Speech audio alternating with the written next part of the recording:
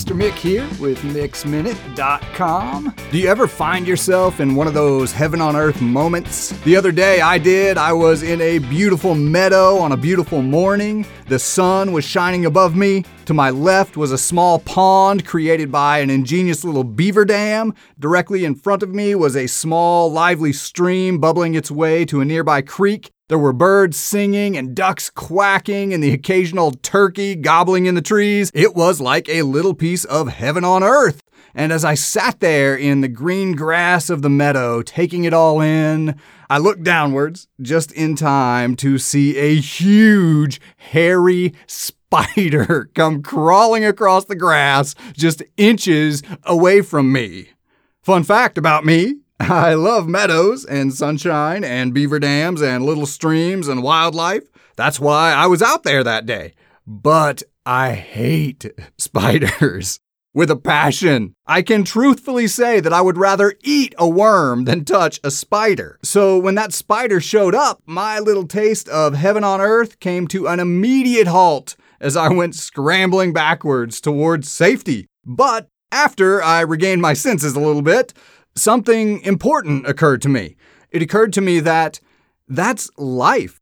In life, very often the good and the bad and the merry and the scary, they all tend to come right together in this mixed up and unpredictable jumble. And I think it's important to be honest about that. So important, in fact, that I didn't even squish that big hairy spider. I just let him go on his hairy merry way.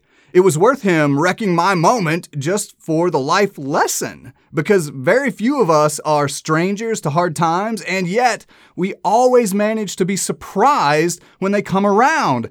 But as I think about it, living as if bad things are unexpected and perfection is expected is somewhat absurd. It's like sitting in the wild grass of a springtime meadow and expecting never to see a spider. I think that if we are going to live our lives wisely, and I am all for that, then we need to learn to live them not as people who claim entitlement to impossible perfection. We need to live them as people who claim something far more realistic and far more powerful than that. We should live as people who cling to a hope that is bigger than the best and worst that life has to offer. A hope that is, in fact, bigger than life itself. The story of those who expect only good things in life is always the story of disappointment. But the story of those who build their lives on hope in God is something else entirely. No doubt, everybody is going to have hard times, and sometimes impossibly hard times.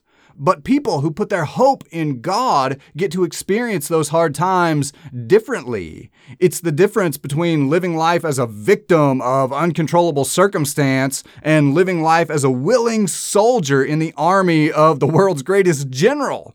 There will be hard days, but victory is guaranteed and our cause is worth it. So wherever you're at today and whatever you've got going on, whether you are basking in the sun or balking at the spiders, I hope that you have the courage to hope.